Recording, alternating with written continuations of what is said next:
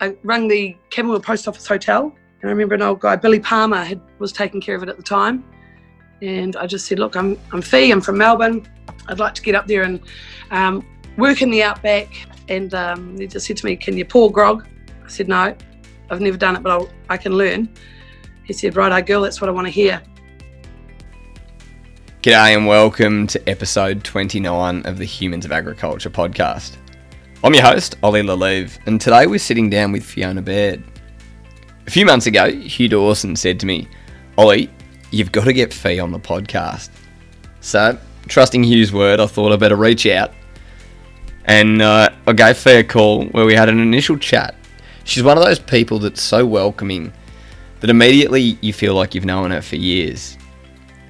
Her journey potentially comes across as someone who was always destined for agriculture, but she actually came from New Zealand initially as a makeup artist, before a life-changing event led her to close her eyes, put her finger on a map, and well, the rest is history.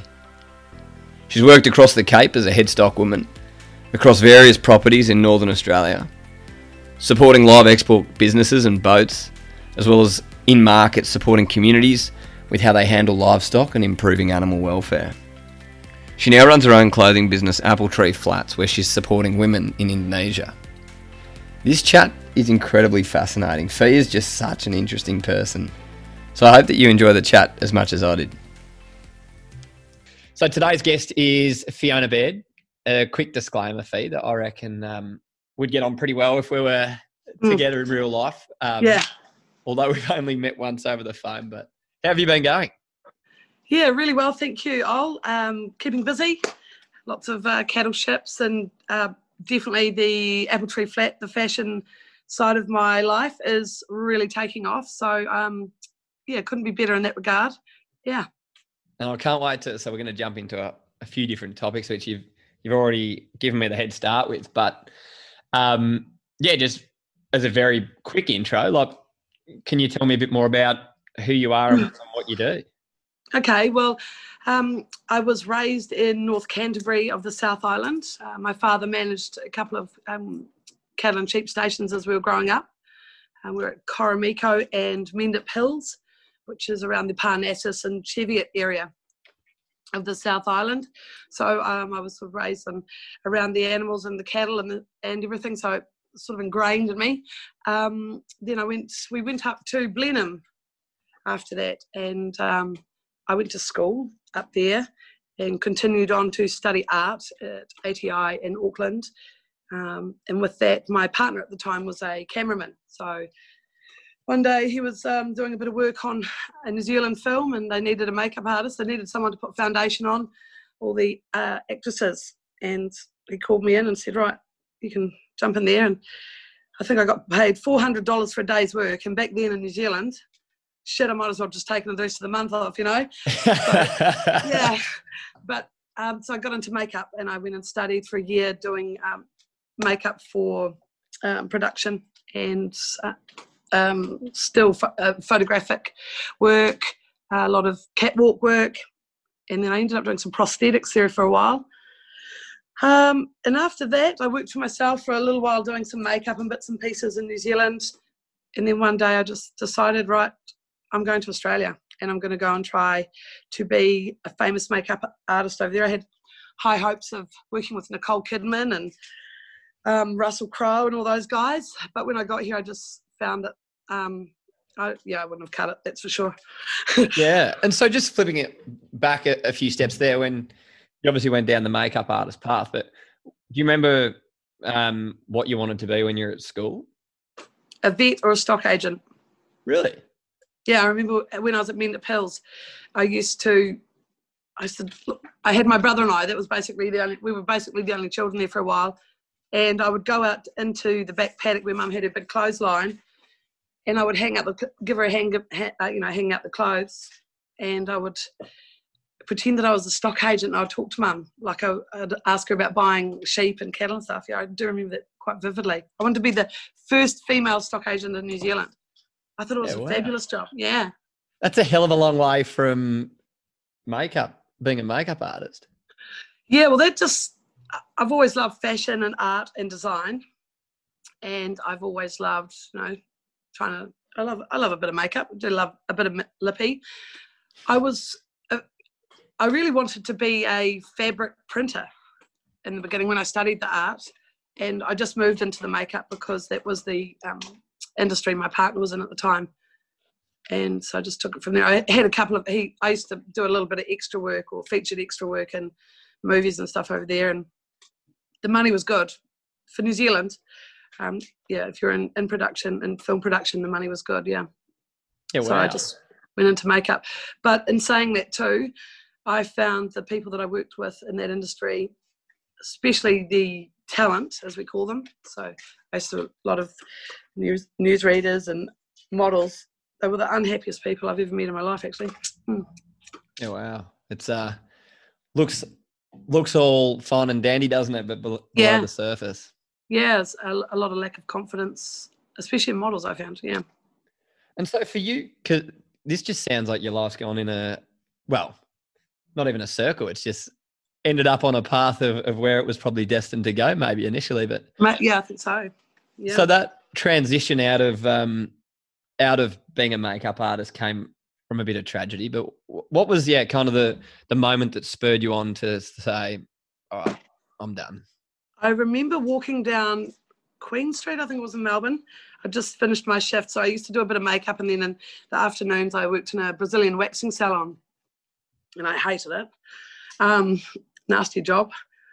Anyway, I was walking down the street, and I got a phone call from my brother, I think it was, and he said, Uncle Ray's died suddenly. And Uncle Ray was very close to me, close to my family, my father's side of the family. And I just thought, bugger it. Life's so short, I want to change. I want to do something else. So I got home to my place in, I forget now, where we were living, just out East Melbourne. And I had a map. I always had a map on my wall. I pulled it down. I shut my eyes and I landed on Camberwell. I thought, right, I'm going to go to Camberwell and I'm going to be a Jillaroo. And so I called directory and got a phone number for a pub. I just said, is there a pub in Camberwell? Can I have the number for it? And that was the days before phones, you had to ring directory. And nothing was at your fingertips. This was only 15 years ago. And so I rang directory. I rang the Camberwell Post Office Hotel. And I remember an old guy, Billy Palmer, was taking care of it at the time. And I just said, look, I'm Fee, I'm from Melbourne. I'd like to get up there and work in the outback, And he just said to me, can you pour grog? I said, no, I've never done it, but I can learn. He said, right, girl, that's what I want to hear. And so I said, right, I'm getting on a bus. I jumped on a Greyhound bus, 72 hours. I can't remember how many stops it was. But I arrived in Winton, actually. This is interesting. When I left Melbourne, I was full black, skivvy, black pants, high heels, big hair, makeup. True Melbourneite. Yeah, totally. Well, I didn't know what to expect. And we stopped up at Winton on the bus, and I got out, and I remember gagging at the smell from the stuff up there. And we were allowed to use the bathrooms, and then we had like an hour in Winton. So I went to the haberdashery shop there to see if I could buy some shorts. It was so hot. I'd never felt heat like that in my life. And they were laughing at me. They said, oh, you're part of the circus, are you, love? And at the time, they were making a movie up there, you see. And I must have looked like a real blonde. I was like, oh, my God, is there a circus in town? They all laughed at me. And they sold me a pair of men's boxers. That's all they had. They didn't have women's shorts. And I remember wearing a singlet in those boxers up to Camberwell. It was so hot. And then an old couple, Noel and Colleen, picked me up from the bus at about midnight. It rolled into Camberwell. I couldn't see anything, I couldn't see what the town was, how it was, sort of set out. And I got up in the morning and I walked outside, and it was the first time I'd ever seen Aboriginal people. Yep. And so I was like, shit, what have I done? Where am I? It was just one main street. And my first day, they handed me the keys to an old Toyota Cruiser. They gave me a cassette tape of the Dixie Chicks and a baseball bat.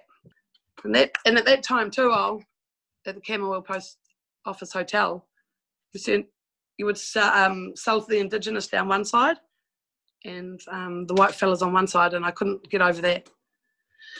And Yeah. I think it was probably my third or fourth bloke that came in on the Indigenous side, and he threatened me with a knife, pulled out the bat. He said, well, I'm crazy too, mate.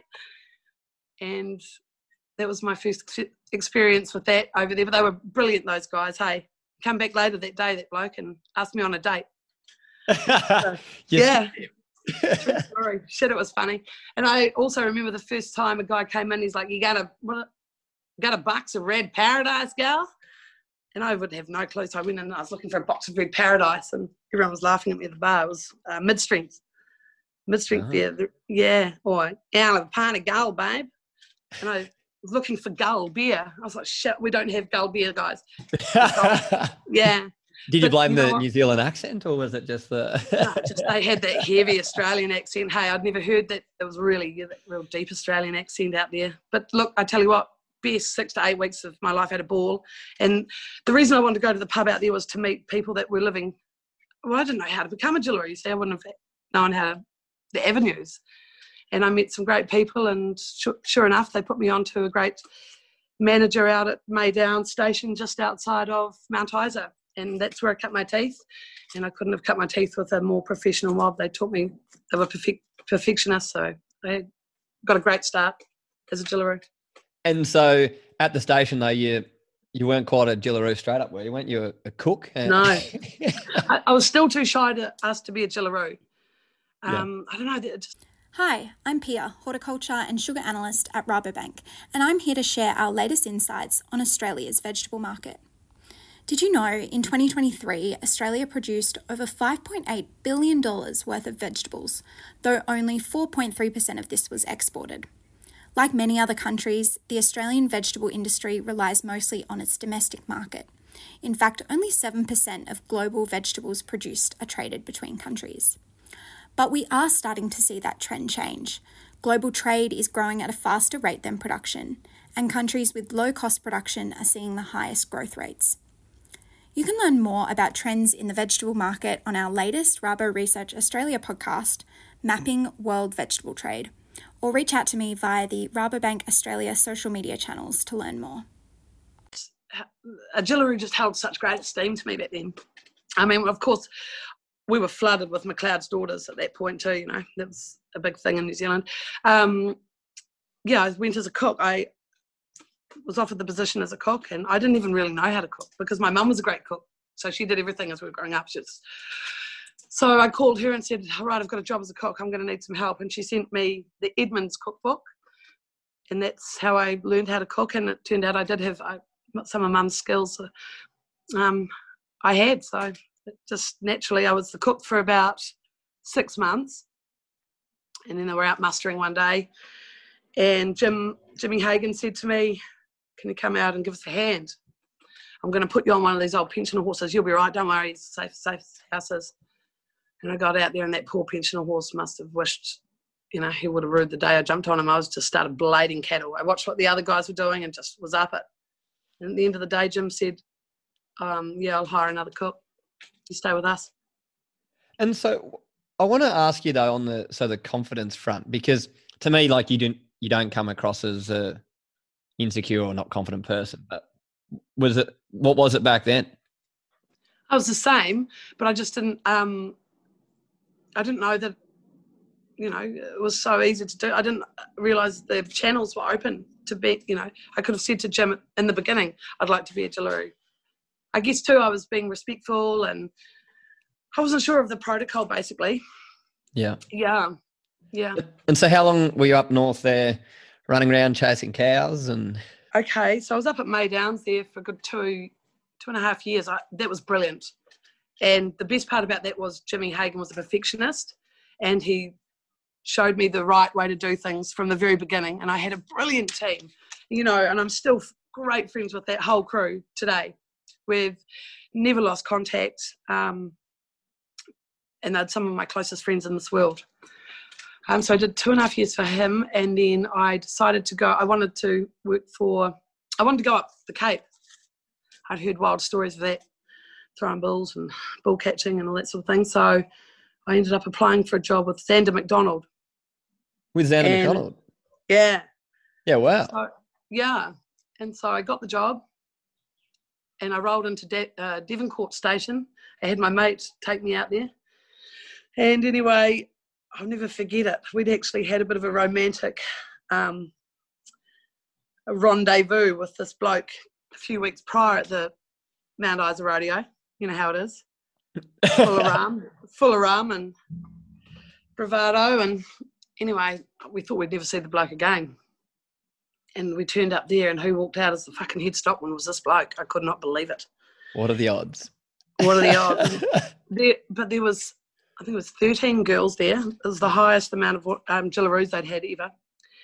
And the next door neighbouring stations had come over, all the ringers had come over to see what was sort of on offer for the year. And I was the last one to arrive. And when this bloke walked out, and he said, "G'day, Fee, how you going?" And all the girls, because he was a really handsome bloke too, and all the girls were like, "Oh my God, you know, the head stuck in." And I said, "Yeah, wheeled him at the last rodeo."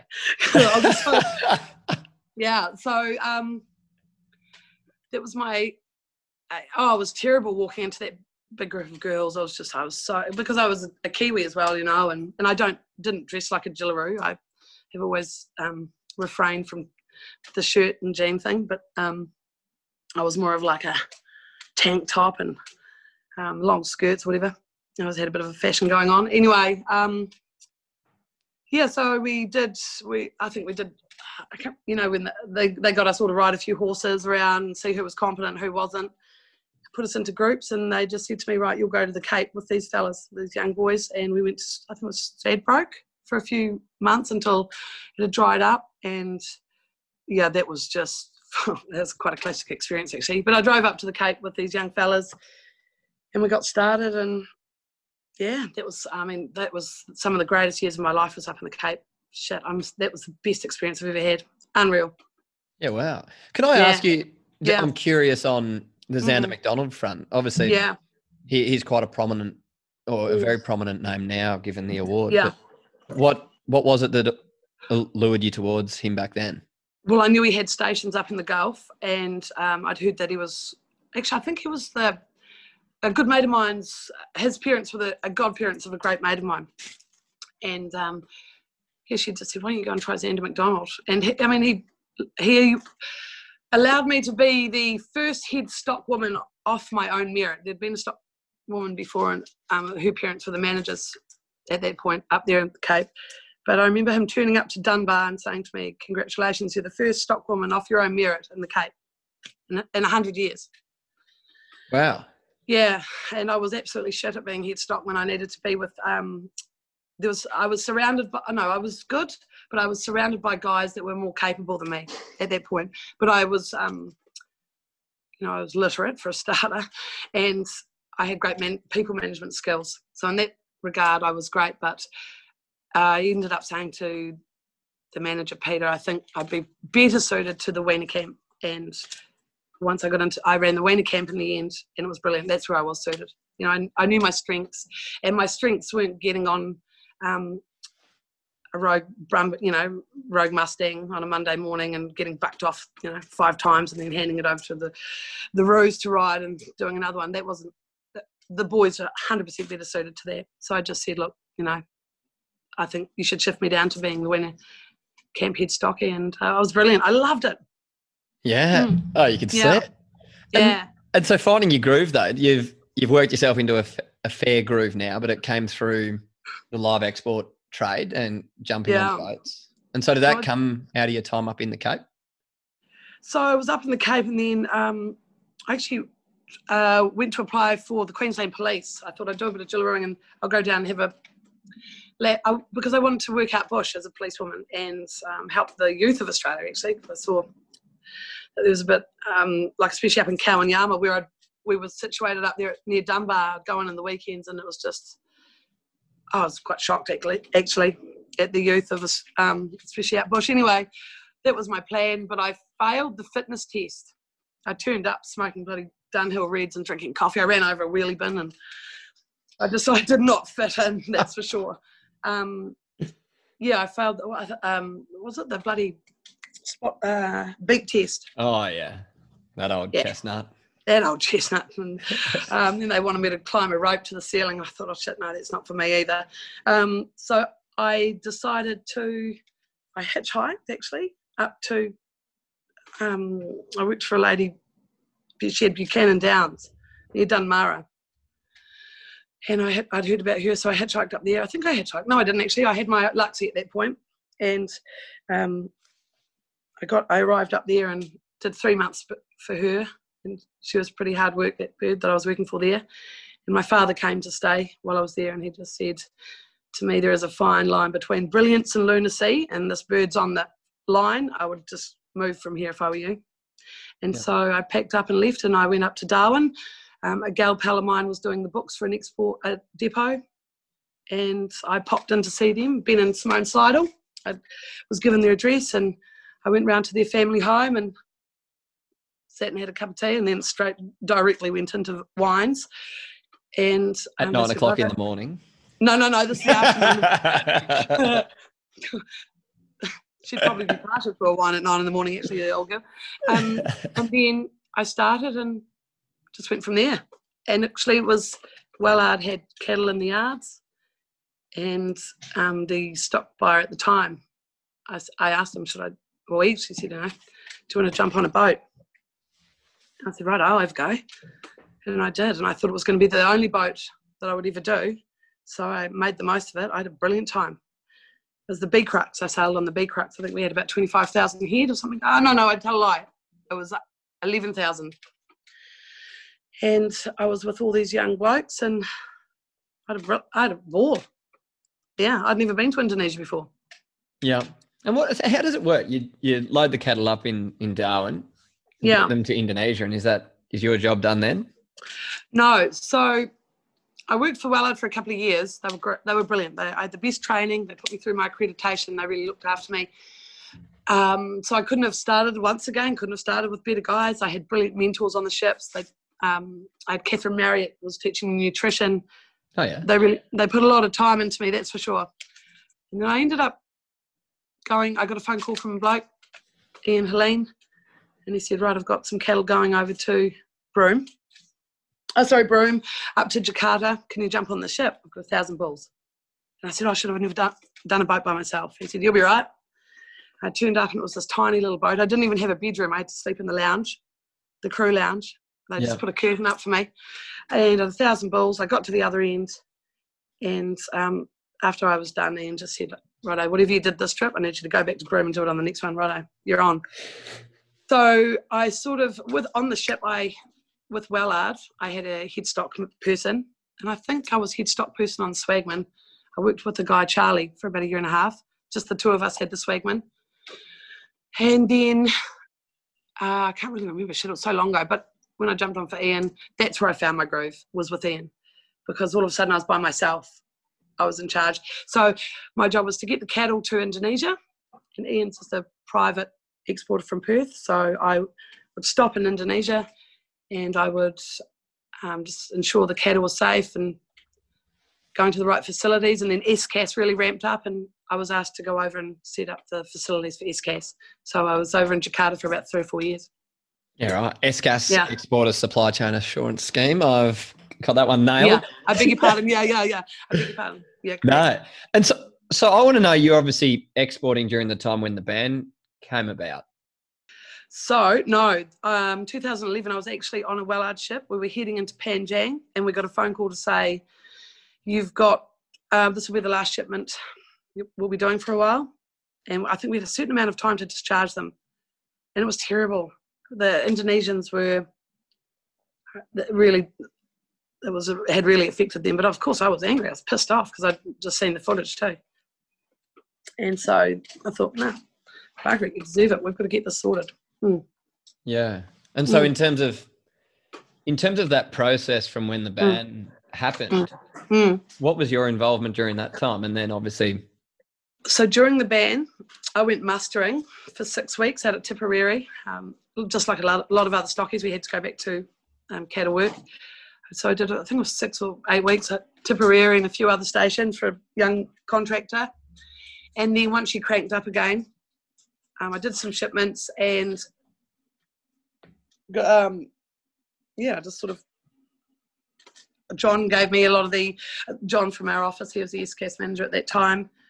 he sort of was schooling me on what I needed to do and what was involved. And I ended up just, after a shipment, stopping in Jakarta.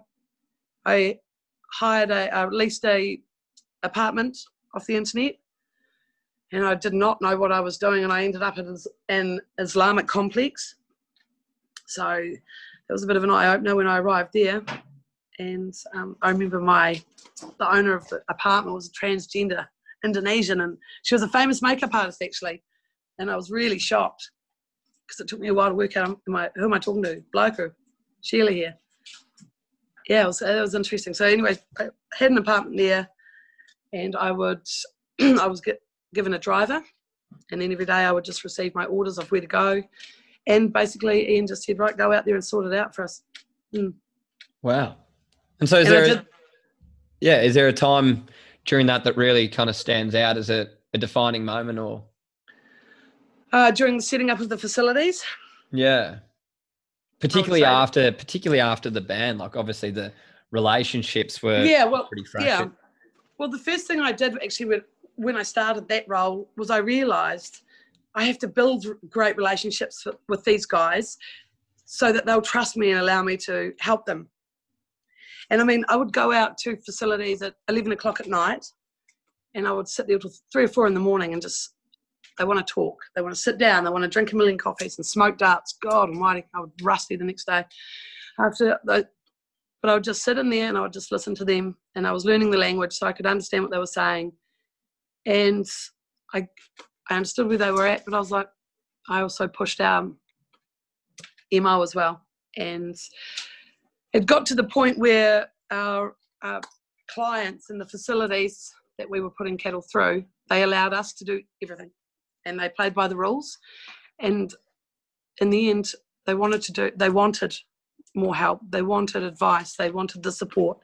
And I found that was just from those nights of sitting and talking shit for hours and just building relationships and turning up with a few treats for everybody and finding out who was married to who and always asking after the wife and the children and the little things. It's all about the relationship. So in that regard, yeah, the company that I have been working with for 8 years, Helene, that's how we got off the ground, especially just gaining that trust from our importers and their personnel. Yeah. And starting from the bottom too.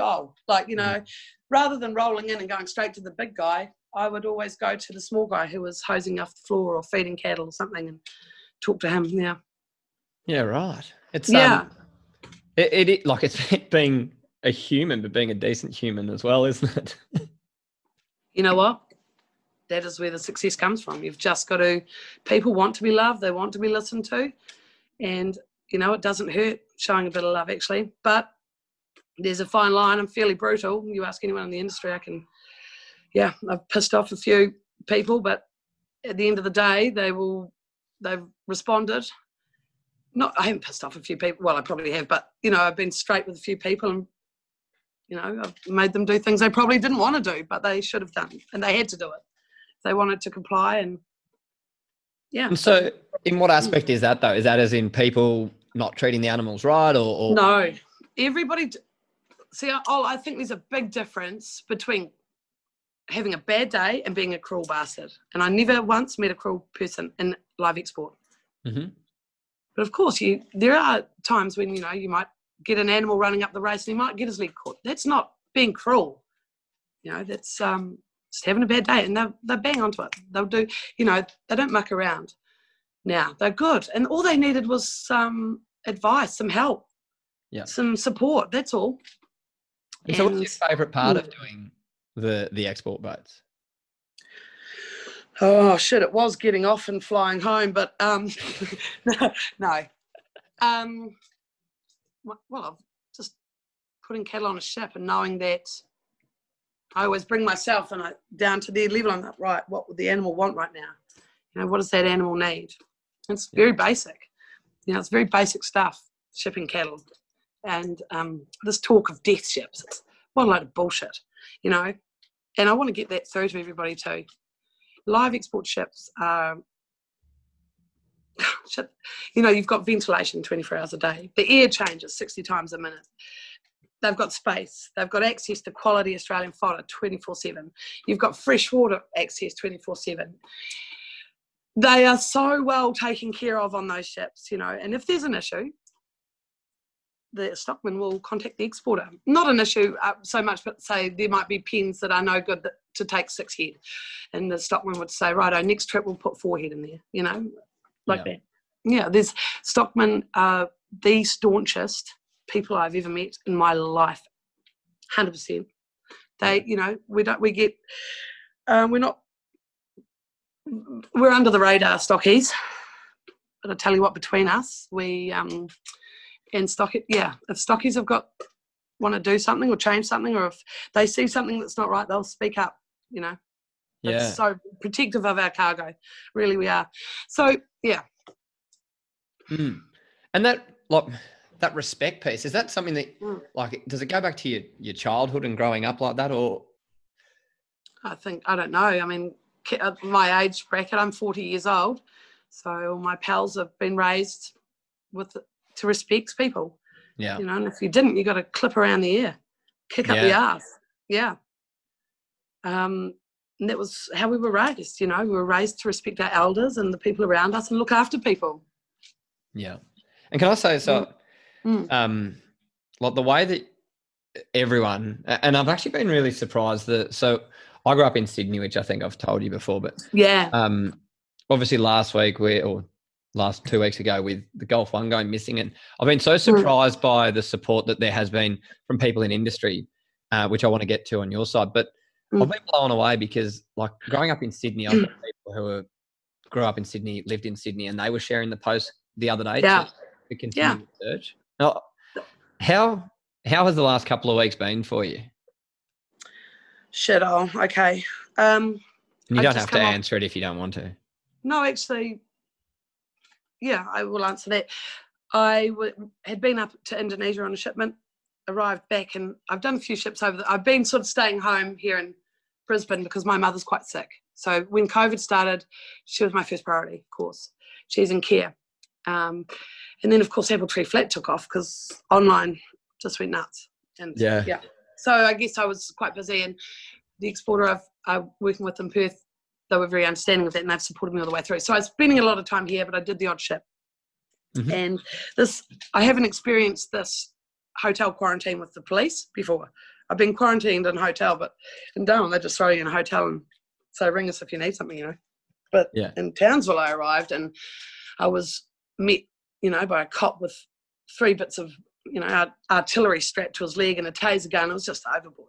And I was shocked, and I was taken up a rubbish chute up to my hotel room. I was made to stand 2 meters away from him while he read me my rights. And I was shocked.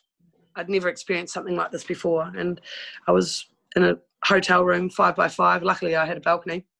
Yeah. But that in itself had me it was just a big shock. I mean, it might sound like I'm being a bit of a princess, but if anyone has gone through that and you've never had to experience something like that, it was a bit of a, it really sort of weighed on me a bit. Anyway, it was the second, I think I'd been there 2 days, and I got the phone call because there were Kiwi stockmen on board, and a lot of people know who I am, and they thought it was me. And so the phone call, they started coming through thick and fast. And I'd actually had 2 mates that were supposed to be on that boat. And of course I had no news. And the first sort of couple of hours, I'm sitting here looking at David, like I was on the phone to David when I got the news. And, I don't know. I can't explain it. I think it's when you're a stock person and you've sailed on the ships, and I've sailed on that sister ship to the Gulf One, so it's exactly the same layout. And I just could, every time I shut my eyes, I could think, shit, I hope they went in this spot. And it's different when you know what a ship's like and you know what it's like being out on the ocean. So yeah, it took on a whole different emotional, it was pretty hectic. So I was in the isolation for a week. I ended up turning my phone off for about 3 days because people were calling me wanting answers, and I didn't have answers, And I reached out to the sister of one of the young Kiwi blokes because I thought, well, no one's really helping the Kiwis. They're not a huge live export nation. In fact, a lot of people in New Zealand don't like and don't agree with live export for whatever reason. Yeah. And I think that, there was a lot of talk of these pregnant heifers. Well, they weren't pregnant heifers going for slaughter. That's the thing. One thing that pisses me off about the activists, if they're going to put their information out, they put it out properly, stir the pot. So there was a lot of Kiwis too that probably were unsure about whether they should support or not. So, but it comes back to the people though at this stage, doesn't it? Like, well, for us, for normal people, yeah, and that's where the activists showed how fucking nutty they are. Getting on social media, and the things that they said were just disgusting. Of course, we care. And this is the thing, they don't understand that the people that work in this industry, and I understand actually, they're entitled to their opinions. I understand that, but they were rough. They were rough. So I reached out to Fern and just let her and her family know that everybody in Australia and the live export community was thinking about her and her family, and maybe that message hit her pretty hard. She messaged me back the next day, and she just said, "Can you give me some advice? I need to know how many life rafts were on that boat." And I said, "Righto, yeah, I can give you that advice because I know." And so we took it from there, and I've just stayed in constant contact with Fern and been a source of information if she needs it, and just doing my best for the Kiwis. There's plenty of Australians helping the Australians, and I've totally got the Australians back as well. But I thought, I'm a livestock leader. I'm with the Livestock Collective, and a lot of people know me. I do a lot of mentoring of young stockies in the industry, and I've got lots of mates and family in the industry. Everyone's been so good to me, but it's my time. I think, I need to be there for the Kiwis here at this time. Yeah. Yeah. And so you just mentioned that you're both, the Livestock Collective and Young Live Export Network. And so obviously... Yeah. I'm not allowed in the Young Live Export Network anymore. I'm over 40, but I think I'm like... bugger. They keep including me everything. I'm like the hot auntie that just rolls in, drinks all the booze and hits on everyone and then leaves, Yeah. I don't even have to pay a membership this year, so yeah. And I provide some stuff for their little starting packs and stuff. No, they're all my buddies, eh? Yeah. You, just there for the halftime entertainment. Pretty much. I think they just involve me in everything still for a bit of a shock factor, a bit of laugh. I was taking the piss out of them. Yeah. No, they're a bloody impressive group of young people. And so I'm really glad you mentioned that. And so what is it that's, I suppose, awesome to see with these young people that have gone and created this organisation? The Livestock Collective or Young Live Export Network. Like those guys that started that up, John and Pat, and of course Kari. Well, I work with John and Pat. Okay. In my export company, and I mean, so we've started at the bottom together and worked our way up. And so I just support them. I mean, those guys, they're brains, they're brawn, they're the whole package. Yeah. And they've got a directive, and it's the new generation. Yeah, absolutely. And a lot of them are expressing that confidence of getting out there and sharing their stories and perspectives and thoughts, which is awesome to see. Because for me, like I only know live exports through what I've seen and heard. So tell me that. Well, you tell me then. So what did you hear about live export? Yeah, well, I suppose I'm lucky because I'm in the agriculture industry, so I'll go and deep dive for a bit more information. Yeah, but you must have a lot of mates that are just like city blokes, yeah? Yeah, I think so, yeah. And it's the same. Well, I think it's in any of these things where animals are involved and people see signs of cruelty. There is a fuss kicked up, which I think is absolutely important. It's important. 100%, yeah. But it's not by fair, exception. Though. Yeah. And the exception shouldn't be reflected as the norm. And that's the thing, that is not the norm. That is, we export cattle every day. We work in market every day. And there's, a couple of photos out there that keep just getting thrashed. Why don't we thrash the good stuff that's happening? Yeah. And I think that's the thing. Like you can make the thing with videos and phones, you can make something look like however you want to portray it. Correct. 100%. Like one thing which a lot of people don't think about when it comes to live export, like it's happening so people can get access to protein. So you can help people. And I think that's something that's overlooked. So as you've moved away and out of being on the boats as much, you've found another hobby which has turned into a business? Was in Jakarta for quite a few years, and I had to have domestic helpers. So this is about apple tree flat. Yeah. And how it started. And so when you're living over there, I was doing my own cleaning in my own garden, and the chief of my block, so every they call it a cluster, so it's about 5 streets, and it's all secure. And the chief of my cluster came over and saw me in the garden one day. He said, "No, you must hire local." And I was like, "You've got about fucking 5 seconds to get off my property, mate. Get." And I couldn't believe how he spoke to me. But then I thought, well, I'd better play by the rules. So I ended up hiring a couple of young girls to come and clean. We've got to have them for 9 hours a week minimum. Yeah. So they turned up and they were hopeless. But one of them was really cool. She was a cool chick. And I, just sort of got, not friendly, but we talked a bit. And I just said, "Have you got any other skills? Because you're not very good at cleaning. And I quite like you." And she said, "I'm a good sewer." And I used to make my own kerchiefs and, I used to cut my own material and wear them as scarves. I always have as a Jillaroo. And I had thought, should I want to start my own kerchief, scarf, bandana business for the cowgirls? Because I just thought there wasn't much choice out there. You had your canteen bandanas, and then you could import something from America, but that was about it. And so I started doing that with her. Bought a sewing machine, and she was really good. And then another mate of mine, this is how the girls started with the trafficking. I talked to you about this the other day. A good friend of mine had been working as a vet in Indonesia. And of course, same deal. He had to have domestics in his home, and he had a young girl that was working there. She'd been sent by her family at 14 or 15. It's quite normal over there. The father will send the young girl away. I've got a saying in Indonesia: if you're out living in the communities and you're quite poor, the impoverished areas, if your wife has a girl, the father will go home and take the day off, because he sees that she'll be worth money to him in the future. And if it's a boy, he'll continue ploughing the paddock. Anyway, so I got a call from my friend, the doctor, and said, "Look, I'm in a position here. I've got a young ex-domestic. She's been held captive in Batam because they get sent out to like Singapore and for cleaning domestic work, but they get treated terribly. It's unreal."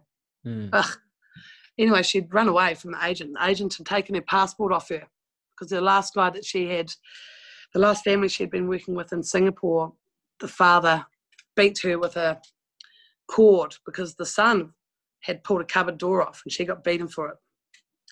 And she complained, and she was blacklisted, you see. And so the agent had her in a small cupboard, basically, took her passport off her, and they were about to cut her into a million pieces. And she escaped, and she got to a mosque in Batam, and she called my friend, the doctor.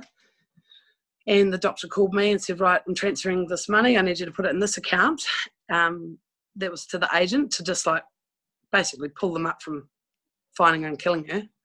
Yeah. And he said, "I'm going to fly her over to your place. Can you take care of her?" And I was in Kalimantan at that time, working with another project, a breeder project. And I got my little offside at Yudi. He went and picked her up from the airport and took her back to our house in Jakarta. And when I arrived the next day, she was sitting around, and I introduced myself and made her a cup of tea, and she was sort of up in my grill, and I just said, "Right, stop. Right, we've got jobs to do. Let's keep moving." I just kept her moving. Yeah. And she was so smart, this young girl. Hey, I couldn't believe it. And she was really cheeky, and she had a lot of confidence, which is I found quite unusual for an Indonesian domestic. Anyway, I just liked her sass. So I was like, "What? Can you sew?" And she said, "Yeah, I can." I was like, "Right, you're on the team. Get yourself a job." It's like, "You've got any other mates that are being held captive that can sew?" And that's how it started. So, but you've got to be very careful when you're working with, rescued trafficked women, because if you look into Indonesian history, a lot of people that have tried to stop trafficking have been assassinated. So I play that side of my business down. It's not, it's up to those girls to tell their story, but they are living the dream, and I feel so proud they're so talented. Why shouldn't they have an opportunity? Yeah. And yeah, I can't get enough of them. They're just brilliant.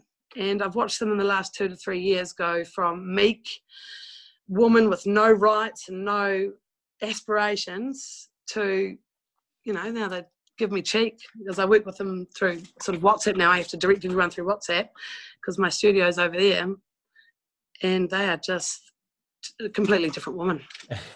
And when this COVID's over and I can actually really open Apple Tree Flat up even more, well, it's not me. It's never just been me. It'll be me and my 2 main girls. Yeah. And they're coming on this ride with me for sure. And where do you want to take it? Well, I don't want to change my standard operating procedure, which is, I like it. I don't want to, saturate the market. I want my gear to still have that handmade quality. And if people have to wait a couple of months for a product, we'll suck it up. If you want my gear, that's how it's going to be. I do need more people sewing, but at this point I can't. And my girls won't hire anyone, because I've always said to them, I don't care who comes into our group as long as they're honest. And they just like, they haven't found any honest people yet, they reckon. So, oh, wow. Yeah. But where do I want to take this? I want to be able to provide a really quality product for anybody, from, the woman cleaning toilets in a hotel to, the senator. And that's what I am doing at the moment, actually. Yeah. So, yeah, I want women to feel good, because I can get this beautiful material at great prices. Yeah. And that's why I can have a great price on my shirts. And the quality of the product is next to none. Those girls are amazing. And so I've worked with the girls to show them and teach them that, you can't make a product like you would here in Indonesia, because the Indonesians don't give a shit. But, we do. The Westerners, we do. I'm checking everything. And now they check everything. They're amazing. So, yeah, they're up to standard. And when COVID first started, I was micromanaging the hell out of them, And in the end, they were like, can you just back off? We're okay. We've got it. And they have got it. They've been unreal. They just took the reins straight away. That's cool. Yeah. Yeah, it's just it's cool. If I died tomorrow, well, I'd be proud of that for sure. And so I've got a question which I've been asking people on each podcast, and obviously you do a lot around building networks and supporting people, obviously in Australia and Indonesia. But if you were talking to students in, say, year 10 or 11, and I do say, what would be your advice to them in terms of agriculture, but more so, what would be your life advice for young people that are moving into exploring what the world is about? For girls, I would say what you have is what God gave you. Make the best of it. Don't worry about what anyone else has got to say. Rise above and just be confident. Who cares? You might, I just think the younger generation of women are, it's not a true confidence. Get a true confidence. I mean, I'm no oil painting, but I will walk into a place like I own the joint. Why not? And so that's what I would say to the girls. Get some real confidence, Believe in yourself. I haven't got anything. Who cares if you fail? But for, as an overall group, boys and girls, I would say keep your truth, but be respectful. Don't be arrogant. No one likes a young kid straight out of school or uni that's got too much to say, especially to somebody older in the industry. If you've got an opinion, take that mentor or older person aside and say, hey, I've got this idea. Don't start standing around spouting off, because you actually look like a dick, even if you are right. It's about respecting your elders. It's about respecting the people around you. And I would give this advice. Take the time to learn about other people, Ask them, how's your wife? Find out their wife's name. How many kids have they got? Ask people about themselves, and ask the guys at the bottom of the ladder. Don't always worry about impressing the big guy. It's the little guys, you've got to look after everybody else. And there's nothing like being loved. And for me, I just like to make sure that everyone feels good and loved. So, and that's, hey, look, I'm 10 years later. I started out as a female, a Kiwi, in an industry full of Australian men. And I'm still here, and I'm still the boss of all those men. Nah, no, just kidding. No. But they're my mates, and they've treated me like a sister. I worked hard, and I'm a good person. I just be a good person. Well, that's another episode down, and I hope you guys enjoyed that chat with Fee today. She's an incredibly interesting character, and you can find out more about her at her brand, Apple Tree Flats NZ. I'll throw a link in the show notes anyway. Thanks to everyone who reached out last week with information of people we should get in touch with. We will definitely be following some of the suggestions up, and we look forward to bringing some new podcast guests over the next couple of weeks. Look after yourselves, guys, and chat to you next week.